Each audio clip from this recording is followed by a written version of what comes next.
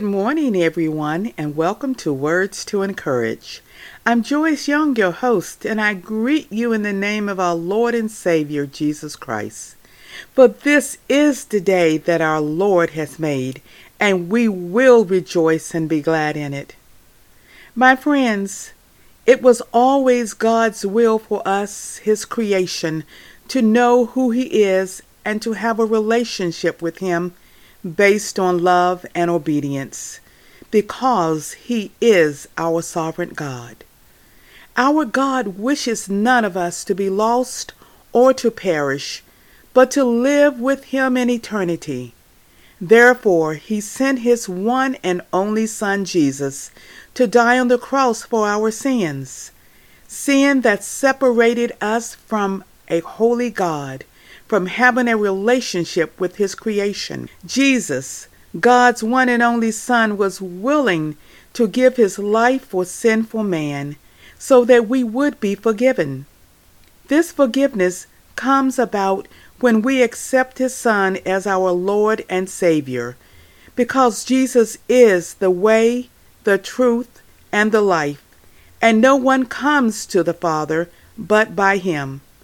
Jesus was crucified on the cross for our sins and was resurrected from the dead, fulfilling the atonement for our sins.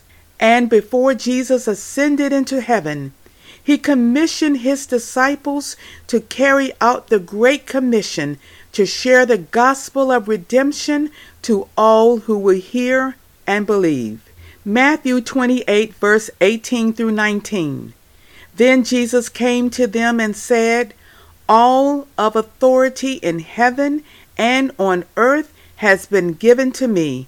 Therefore, go and make disciples of all nations, baptizing them in the name of the Father and of the Son and of the Holy Spirit, and teaching them to obey everything I have commanded you. And surely I am with you always, to the very end of the age." God's Great Commission has not changed for the believer. We are to go out and tell the world about the gospel of Jesus if we are truly His disciples. So, my friends, today I would like to read you a poem that was written in 2020 from my book, Search Me, Lord, and Know My Heart. This book and the poem that I'm reading from this book is called Calling for a Revival. Listen, all you people. I am calling for a revival, every Christian upon this earth, those who know our sovereign God, the one who created the heavens and the earth. I am calling upon you, the believer. I am calling upon the church. I am calling upon the people of God to seek His kingdom first. I am calling to you who know His name, who will not pollute His truth. I am calling to all His disciples to live in His light. I am calling for all to seek Him and go where He says to go. Be filled with His holy presence and show the world you know. The world needs to know our Savior because of the growing sin, the sin of this dark behavior which penetrates the heart of man. You, the church, you are the body of the Savior. Where is your voice for all to hear? You must be unwavering in your voice, for God's light will conquer your fears. Church, put away your indifferences. Speak the truth to all who will hear, that there is one God who can save us, and He is standing near. Our children are watching and waiting to know the truth about this life. But how can they know about salvation if you refuse to show them your light? You, the body of Christ, God has given you a plan. His plan is for you to go to the hills and valleys and for you to take your stance. You cannot let your heart be polluted with the politics of this dark age. So speak the truth of God's word without bias in God's holy name. Love all created people. Mourn when they sin. But speak the grace of Jesus our Savior and leave the saving to Him. I am calling for a revival.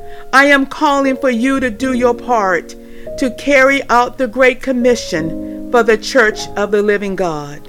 Let us now go into prayer. Lord Jesus, we need you. We need direction as we walk upon this earth. We need to know how to treat each other and how to pray for one another. But we also need to know we are saved. Lord, if there is anyone who does not have a living relationship with you, please let this prayer speak to their hearts right now.